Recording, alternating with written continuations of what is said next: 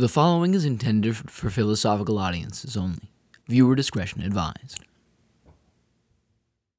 It's kind of like you're a gazelle, and you're out and you're being hunted by lions, imagine being a lion and seeing the gazelle turn and go, could you guys just let up a little bit already? I think I can finish if you just settle back. And then, if you're the lions, that's when, it's fast food. Or not so fast anymore. Not so fast anymore.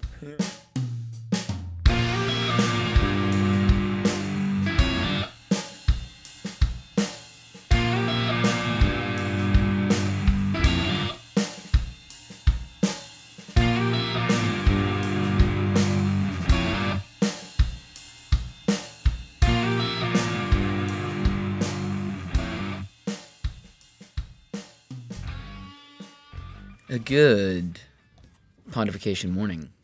That is probably not something we can legally say. It's a little close to some other things.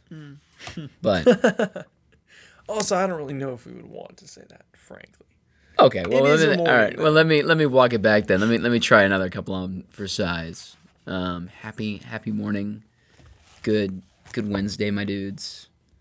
I take that one right back. I think they somehow got worse. I've got a high sleep bar, but I've got a low coffee bar right now. Let's keep it professional and just go with good morning. Good morning. Good morning. You're right. It is a morning. Why should I try and change a perfectly good formula that we have going on?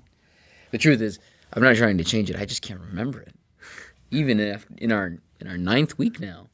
Yeah. This is our 9th episode. Episode 9. Welcome to episode 9 of the Pontification Podcast. Thank you for coming with us this far, and let's make it a nice round 10, shall we? If you've made it this far, we're proud of you. If you've been here all the way, we'd love to send you a sticker. Not that we will, but we'd love to. We'd love to have stickers to send you. Yeah, that's the more accurate. And if somebody wants to make those for us, then that'd be fantastic. Yeah. Mm. We don't know what we'd do without you. We don't know what we would do without you. This is all for you guys. Who are we kidding? This is for us. This is a purely selfish endeavor. I was about to say that might be a bit just blatantly false. That's just a lie. I'm sorry. Yeah, I don't even really look at our demographics anymore because I'm just kind of like, we're just doing it because we enjoy it. And we don't have any like comments or follow-up interviews after this. So we don't know what you guys want or anything. It's just us going, I thought that was pretty good, great. right? That was good. Great. Any negative feedback? No. Any negative feedback? No. You're perfect. Oh my gosh, honey. Except the shirt. I might change the shirt. But they can't see it. I might take the shirt off.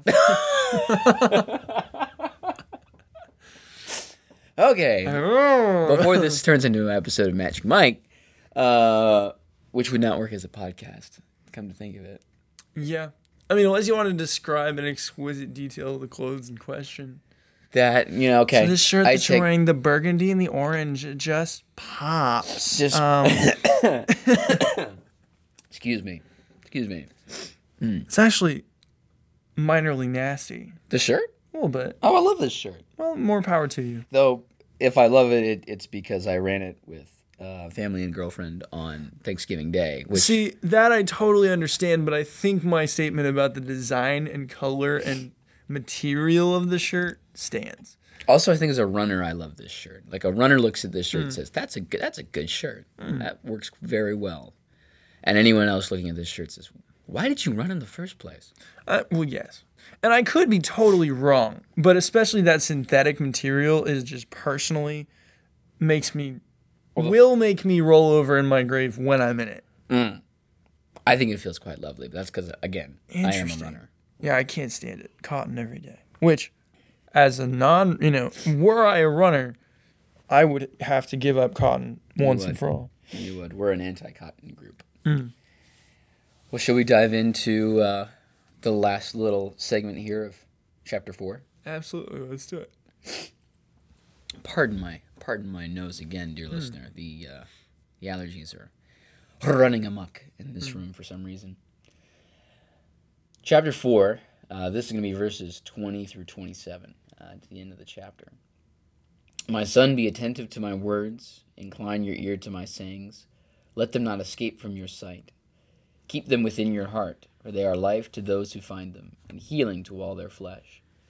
Keep your heart with all vigilance, and from it flow the springs of life. Put away from you crooked speech, and put devious talk far from you. Let your eyes look directly forward, and your gaze be straight before you. Ponder the path of your feet, then all your ways will be sure. Do not swerve to the right or to the left. Turn your foot away from evil. That's interesting to me as a runner, because a lot of this applies to good running. Especially the let your eyes look directly forward and your gaze be straight before you. If you're running, and if you're in a race, and you're going up against another guy, if you're looking at a guy and he's ahead of you, and he turns around to look back and see where everybody else is, that is a runner that you've beaten. Like that race is over as soon as he turns around. But you always, if there's a guy who keeps his eyes ahead, doesn't look back, or isn't even, sometimes if you're on a track, you can try and sneak a peek over to the left or the right, depending on where you're at. And, you know that the people who are just dead ahead, set on their finish line, those are the guys who are going to win the race. And it's the guys who are checking to see where everybody's at that are going to end up falling off. Did you have any opening salvos of thought? I think I'm just it feels like there's a is that because you want to focus on yourself when you're in a race?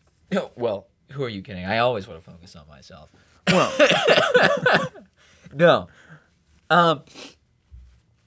To some extent, it's more about, even on a physiological level.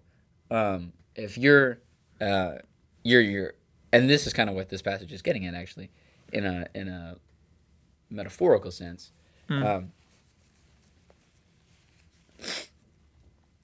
If your eyes are kind of they're like the kind of like the physical rudder of your ship. sure.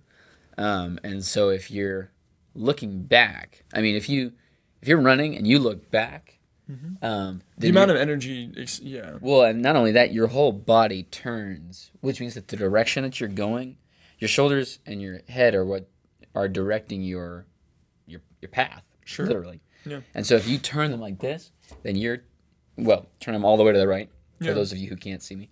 Yeah, if you torque your body around to look behind you. Then your body is going to follow your eyes to go that other way. And I mean, there's just a mental thing in a race. You don't want to look behind you because if you're looking behind you, then you're not thinking, oh, I'm going to finish this race. You're thinking, how much effort do I have to put in order to not get caught by the people behind me? And so, Which is the wrong mentality. yeah, it's kind of like you're a gazelle and you're out and you're being hunted by lions, and imagine being a lion and seeing the gazelle turn and go, could you guys just let up a little bit already? I think I can finish if you just settle back. And then, if you're the lions, that's when, it's fast food. Or not so fast Or anymore. not so fast anymore. Yeah. I think that's all very interesting. I don't think that's what he's talking about here as much as distractions. Elaborate. Well, I just mean, I think, when he's not talking about running a race specifically. I think when he says keep your eyes looking directly forward and your gaze be straight before you, and I think this will be later. The heading of chapter 5 is warning against adultery. So I don't remember exactly where the story of the adulteress is in Proverbs. It may be this next chapter. I think it's this next one. I remember specifically that story is told in the context of turning off of a path. Mm-hmm. And I think, again, I don't believe that he mentions running specifically.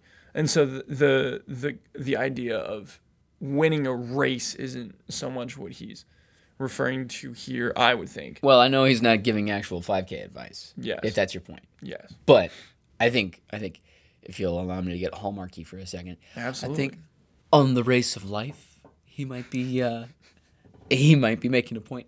Well, no, just the word running is not specifically mentioned, sure. But there are a lot of, as a runner, there's a lot of cues that go off in my head. Runner/English major. Yeah. When you have, and you've got, let your eyes look directly forward and your gaze be straight before you. Upon the paths of your feet, then all your ways will be sure. Do not swerve to the right or to the left. Turn your foot away from evil. It's perambulatory language. It's walking or running language. Sure. Oh yeah, absolutely. Which, all that to say that I think, just as in a race, how you don't want to be distracted by people behind you, right? Or, in your pursuit of wisdom, keep your eyes ahead. Keep your foot on the path. I think that's I just like the running. Bring that in my the running application. my particular area of expertise. Sure. I thought that was interesting for chapter 2 purposes. Reminder for those playing the pontification bingo along at home. We're in chapter 2 of 12 Rules for Life. Our second week there. We've made it so far. We're so proud of ourselves. That's page. I see page 48 lying open on the table. If that's chapter 2, that's a lot of pages that we've made it through. Yeah. Actually, I think that's 67 pages in the first 2 chapters. Yes. So that's a. It's pretty hefty. It's we've pretty taken a big bite. Yes, sir. Of the apple.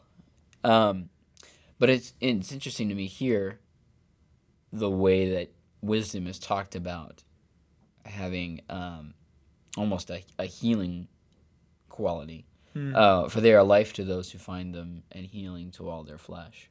If you keep wisdom in your heart. I'm struck again by the biblical implication that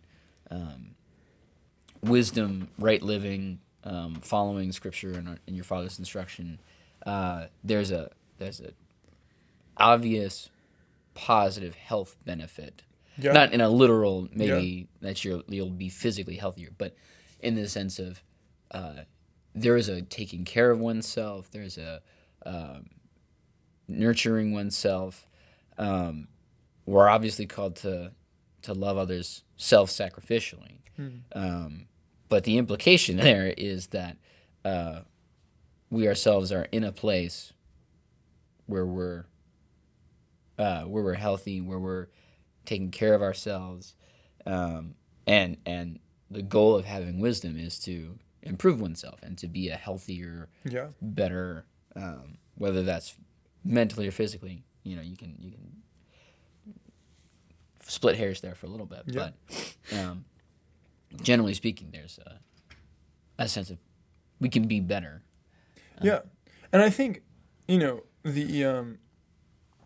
there is the wisdom makes you a better person across the board, and sort of I see a variety of applications of what you're saying here to the chapter that we're looking at in Peterson, because not only is there a sort of wisdom is something that you should pursue, because we should be pursuing our own benefit as well, which is sort of a synthesis maybe of what the chapter of what chapter 2 of 12 Rules for Life is saying. I think there's also more recently, at least, a lot of evidence that psychological health and physiological health are related. Physiological and psychological. Yeah, that there are certain, and I don't know nearly enough about that off the top of my head to even necessarily provide examples. But I have a feeling that we'll run into that at some point in Peterson. I could give you a few. Oh, well, then by all means. Well, just then looks like this is going to be a running heavy episode. But as a runner, you take you have your full week or not week. You take your full stretch of running for a semester, for a season, or whatever, and then at the end of that, that could last anywhere from 8 to 10 weeks, maybe more. Yeah. And then you'll take a 2-week break. And when you take the 2-week break, you do no running. It's just a total reset. Sure. And as tired and as exhausted as you will be during those 8 to 10 weeks, at the last week of that, you think, oh, next week I'll do no running. I'll feel so rested. I'll feel so much better. It'll be amazing. And for the first day, you might feel like that. But on the second or third day, right around 3 o'clock, you start going, it's something I'm supposed to do. What am I supposed to do? And then you realize that you're supposed to run, and then you realize that you can't run, and there's almost a depression that sets in of just, oh, man. And then everything else just kind of falls apart. Not like in a total, like, off the cliff kind of a way. But your mental health plummets just because you're not going out and doing the physical thing. And I find a lot of runners find they have to do something physical in their 2 weeks. They take up swimming or lifting or something. But runners, I think, as much as anyone, are highly attuned to the fact that if they're not physically working their bodies, they're missing out mentally. There's some component that's missing. And that's interesting, because that's actually the reverse of what I was originally referring to, but I think it's also true. I think, I was envisioning talking about the fact that negative or positive psychological mentalities have an impact on so we literally talked about this in the last chapter. Head up, shoulders back is an example of sort of the circular nature of this, that if you hold your head up and pull your shoulders back, you will begin to think of yourself as more competent and more capable and more able to face the world, because there is like serotonin and what's the other one? Dopamine? Yeah, serotonin and dopamine. I believe those are that makes sense. Probably some endorphins in there as well. Yeah. Those two things they're biological reactions that have an emotional outcome, which I think is very interesting. And also you can there's a visual cue to that in runners. Just because I'm going to lean on this analogy all episode. Sure. Because we're in my territory. But yeah, you can tell the difference between a runner who is strong and a runner who's falling apart at the end of a race. If one runner is doing all of the physical things to stay mentally in the game. So, for runners, form is super important. There's kind of a different kind of a head up, shoulders back. You've got to drive the knee, land on the forefoot. You've got to keep your shoulders up, and you got to keep everything straight, and keep your core engaged. And there's a bit of a lean to it. So if you're doing all of those things, you can readily identify that they're on their game. And if you're at the end of a race and you're tired, what you're supposed to do is kind of go through that checklist real fast and see how you're doing on all of those things. And if you're a mentally strong runner, you'll pop into that.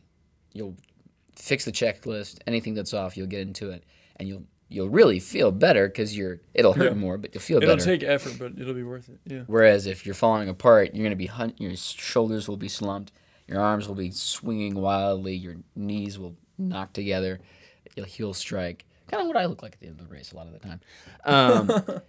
But you can, if you don't go back and fix that checklist, if you don't go back and do all the things that you're supposed to, you might finish the race, but it's gonna be a lot harder than if you. Interesting. And training, it's interesting because if you're practicing wisdom, if you're practicing all of these things that we're talking about in our studies, it takes work, it takes practice, and it's something you have to do day in and day out. Because if you're a runner and you're practicing, what you do every day is you go out and run.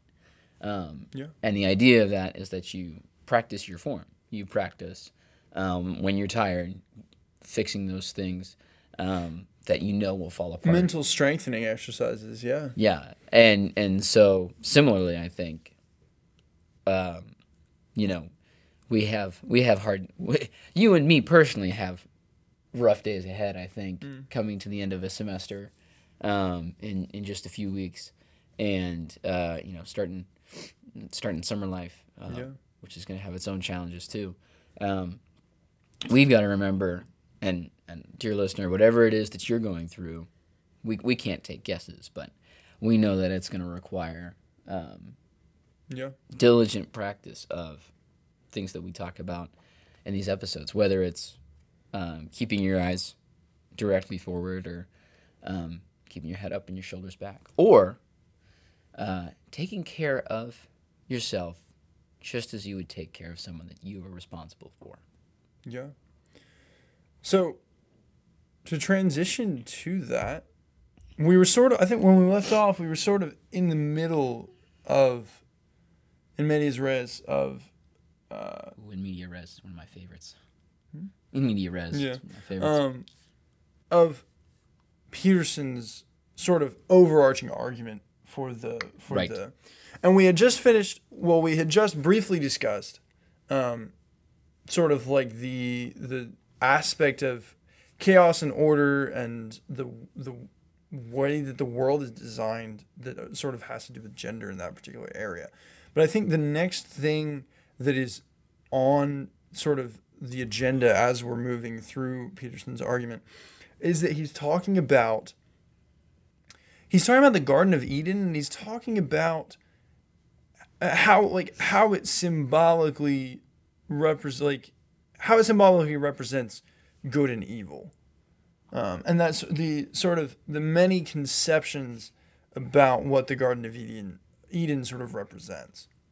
And basically just to recap super briefly the arc of his argument and sort of where we've been and where we're going, he's saying, why is it exactly that people don't care for themselves? And to the end of sort of articulating that well, he starts out with that discussion of order and chaos, and then he's going to go into a discussion of the fall, basically, and sort of understanding why is it that we believe that we are someone that is not worth caring for. And in order to do that, he wants to go back to the fall and understand sort of what he sees only as a human recounting of where things went wrong. Right. He sees it as a ancient wisdom. Almost, it seems like he takes it as almost an ancient allegory for the human consciousness. Yes. Which is an interesting reading, no doubt. I think we've talked about this before off air, but feel like it leaves something to be desired. But yeah, like we said last time, he's so close.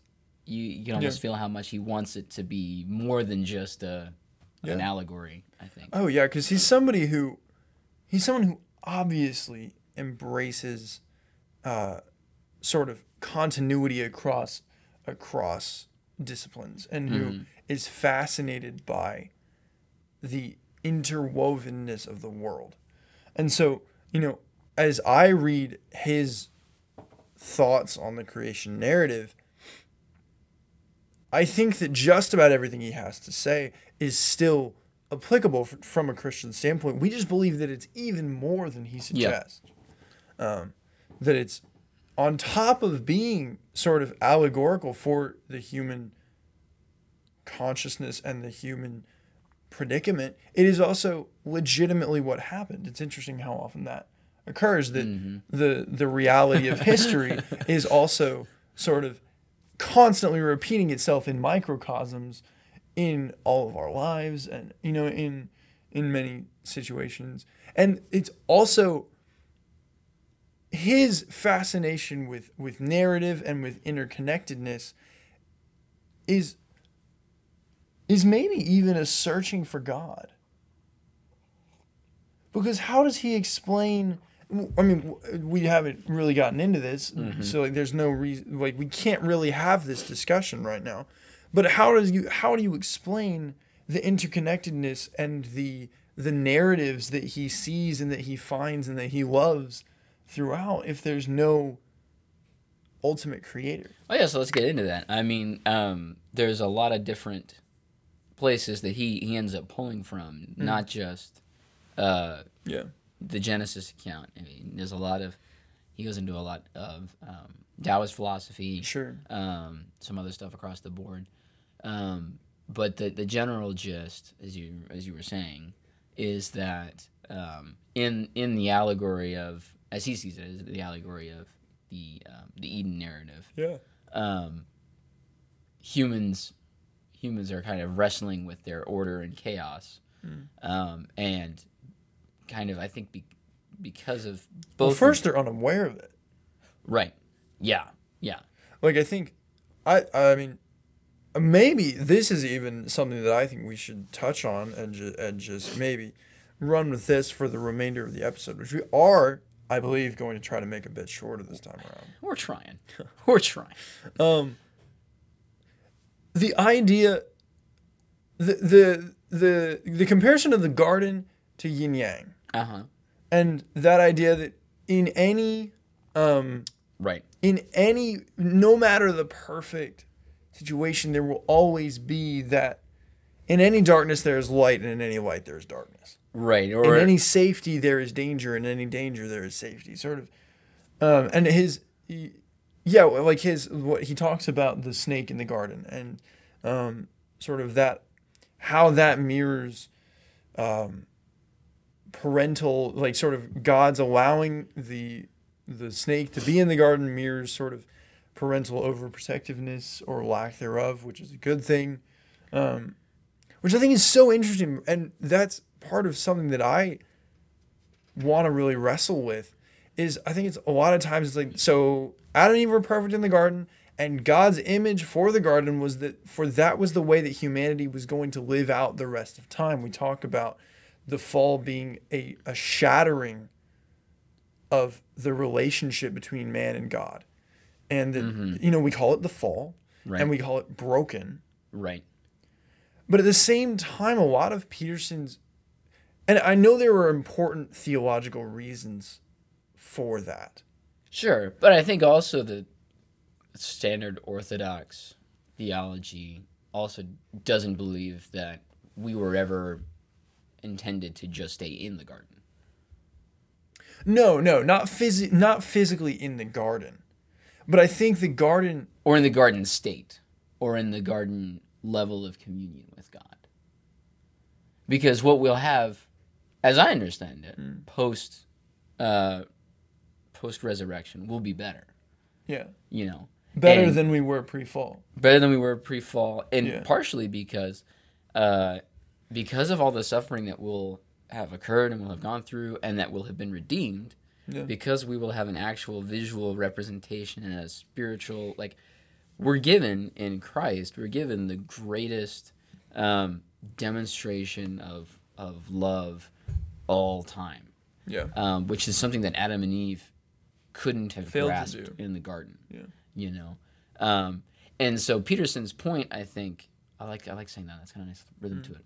Peterson's point, as he picks peppers with Peter Parker, is that Peter Piper. I've heard it both ways. With Spider-Man. With Spider-Man. Peterson and Spider-Man picking peppers in a tree. I don't like that. He makes a reference to parenting, and he talks about you can either make safe children or you can make strong children. Yeah. Would you rather your children be strong or safe? Yeah. And or capable, maybe is the word he uses. Yeah, that might be it. Yeah. And there's inherently some suffering that your child has to go through in order to make them strong or capable. Yeah. This is a thing that I think about all the time as someone who wishes to be a parent one day. And being someone, I want my children to be strong, and I want to be able to say, go out and get hurt. But the way that I am wired, I know that as soon as I see my child running into some dangerous situation, I would be like, don't go over there. Stay away. Don't do that. Yeah. Put that down. Put that down. Don't touch that. I mean, if I told you about that Kevin Hart bit where he's talking about interacting with 3-year-olds, and he's like, no, stop, I told him, no, stop. I think so. No, don't do that. No. Put that down. And he just goes on for probably a solid 3 minutes, just like that. Just staring dead eye into the audience, just like, nope. That's for a very, very long time. And that's parenting. Yes. But I think it's one of those things where, as a Christian, mm-hmm. it feels like it feels like one of those issues that is difficult to sort of touch. Oh, indeed. Because it's like, how do you like, okay, so can we acknowledge the yin yang in the garden? Do we want to say that God intentionally introduced the serpent? Well, and that's all right, something like, that's left very blank. Yeah. That's not really like, and I sometimes Genesis discussions to me are very helpful and are important, like historic Adam and that kind of thing. Sure. And sometimes Genesis conversations just go round and round. Round. And whenever I was in school, the shibboleth at my little Christian school was, "What are your views on young Earth, old Earth?" Interesting. And it was like, what in the study halls, it was, what do you think about this? And I was always like, hey, I don't know, I don't have an opinion on this. And they would be like, are you even really reformed? And I was like, I think so. To this day, I don't really have an opinion on that. It's not super. Yeah. Which we just lost 3-4 right there, but that's okay. 3-4 listeners. I struggle to see the need to nail it down. It's kind of like Sherlock. You know how Sherlock is like this genius detective. I may have already made reference to this on the podcast before, but he's a genius detective, but he still thinks that the sun travels around the earth in the series. Watson has to let him know that it goes the other way. And he's like, really? And Watson's like, you didn't know that? And he's like, never really affected my cases, so I didn't know. But it's that kind of a mentality of, there's... I mean, it's the world is the way that it is, and right. we don't know what it would be were it otherwise. Like, if the world was created in 7 days flat, and that is the way that it is now, we have no way of knowing what it would be like if it was otherwise. Right. And if it is otherwise, then we don't know what it would be like if it was created in 7 days flat. It's so ancient in history that Yeah. But I think that is part of what was fascinating to me. Part of what is fascinating to me about Peterson is that because he's not a Christian, he doesn't have the same sort of reservations about being like, oh, God let the snake in the garden and God knew that we would fall. Like, how do I... Right. Like, he kind of just dives into it. And so then he's able to encounter the really striking real-world parallelisms that exist. And I think, to some degree... I'm somewhat wary of that. I'm like, that makes me uncomfortable. I don't know if I want to do that. But at the same time, having seen sort of his, the fullness of his argument in that particular area, sort of like that there are these comparisons and that, that whole concept you were talking about struggling and I think one thing that he talks about and one thing that I would add to that about the redemption of pain and suffering and how that.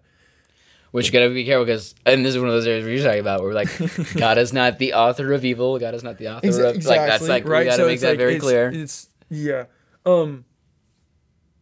the new heavens and the new earth, we will not be unaware of evil. We will not be unaware of our proclivity for evil, or our ability to do evil. But we won't will still have the ability to do evil. We will just. I don't know about that.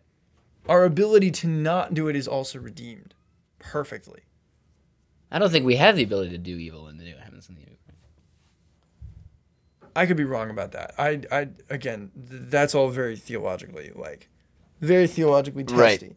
And more deep waters than we have time to skim across in the last 5 minutes. The idea that we know, and that it was always my understanding that in the new heavens and the new earth, we will be able to perfectly choose every time to do what is right. And it's not the inability to choose what is wrong. We just never will, because our desires will be perfectly aligned with God. And I think that's how we still have free will, because if we can't ever choose otherwise, then we don't have free will. And that is what Peterson talks about. And I think there's that sort of lack of knowledge on the part of men. You know, their eyes were not opened. Mm-hmm. He makes I think a pretty convincing case that there's maybe we shouldn't look at the pre-fall situation and be like, that was what God intended for us for the rest of history. Right. And then it just was totally shattered and broken by Satan just somehow getting into the garden without God knowing. You know, it's not like God was surprised by anything that happened there. Right. And but also he's omnipotent, and so even in the point that Peterson has this line where he's like, it's as if God has forgotten that he can't see Adam, or that he can see Adam when he says, Adam, where are you? And I was kind of lacking, because I was like, well, there's a reason for that. There's a reason that he's like making a point of, he's like emphasizing his omnipotence by asking the question. Yes. It's not like God looks at the whole garden situation and says, what? Yeah. How did that happen? You know, this is all part of the plan, and it's no doubt that Eden is better than here but it is. But at what cost? Well, I mean, I don't know. I mean, I was never in Eden. Yeah. You know, in the Lord of the Rings, there's sort of like that really, really strange dichotomy between the elves and men.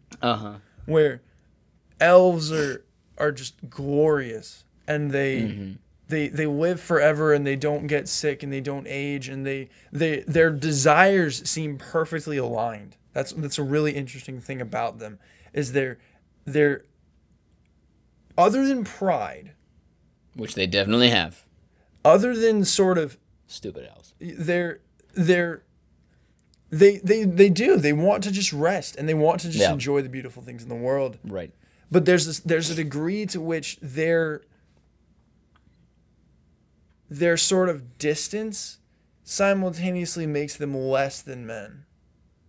Mm-hmm. Like the men's ability to die, the very short flame of their existence is something that makes them. It's kind of like Fight Club. Like that awareness. It's like Fight Club, where he's like, it's only, you have to. He says, you have to know, not fear, know that one day you're going to die. And then he makes the point of, it's only after you've lost everything that you're free to do anything. I've always found that scene in Fight Club, the chemical burn scene, for those of you who have yet to see it, I don't know if I can recommend it quite, but it's a movie that we both love. Yeah. Or that we both appreciate. That's probably a better way to put it. But I've always seen that scene where he talks about that as being. He talks about once we've lost everything, we're free to do anything. As a Christian, I feel like we've already gained everything, which doesn't mean that we're free to do anything in the terms of like we can sin and we can live and however we want. It sort of flips it on its head. We already have everything, so we can lose everything. Right. We can live life as we're called to in Christ because we are secure that everything is already claimed and won for us. There's an interesting, to reference another Brad Pitt movie. Oh. In Troy. Ah. There's a fascinating scene where Achilles is talking to Briseis, the girl that he stole from the temple. Uh-huh. And she's like, she's calling down holy fire on him and sort of, classic. He's washing off from killing all of her friends. Eey. And she's, sort of a little bit, as I remember, incredulous as to how he's still alive. Right. Because he just desecrated a temple. And he turns to her and he says, the gods envy us. Because we are mortal. Because we will die, every day could be our last. And everything that we experience and everything that we do here is all that much more meaningful because we have so little time. And everything that we experience is fresh because we never know if we'll never do it again. Mm-hmm. And that's an interest. I think there's something really, that's a theme throughout. I don't know if that's a theme in the actual Iliad, but I think that it's definitely something that it's something somewhat inspired by the writers of the movie either way. It's definitely present in the Iliad, from what I remember. Yeah. And it's interesting to think about even the angels. Yeah. Kind of marvel at humanity, which you're like, why would angels marvel at us exactly? Yeah. We don't have wings. But yeah, that fragility of life is a stunning truth. And I've been thinking recently about even my own insecurities and how my insecurities drive me to do big things. And it's interesting because I really want to get past my insecurities. I really want to be stronger and not have to worry about those. But at the same time, I have to reconcile the fact that I think I am where I am today because I felt like I had to outperform these insecurities. Absolutely. So it's a strange little paradox. But speaking of time and how there is very little of it in this world, I think it's time to close this rather wonderful episode. Thank you for joining us on this wonderful thought journey, or whatever. This little thought run. Whatever. A little jaunt through our little 5K of Little ideological. Little 5K of philosophy. Little marathon of the mind. Our producer is John Hill. This is Kevin Davenport and Banjo Jones. That's the music. You know what it means. Thanks for listening. Have a good one.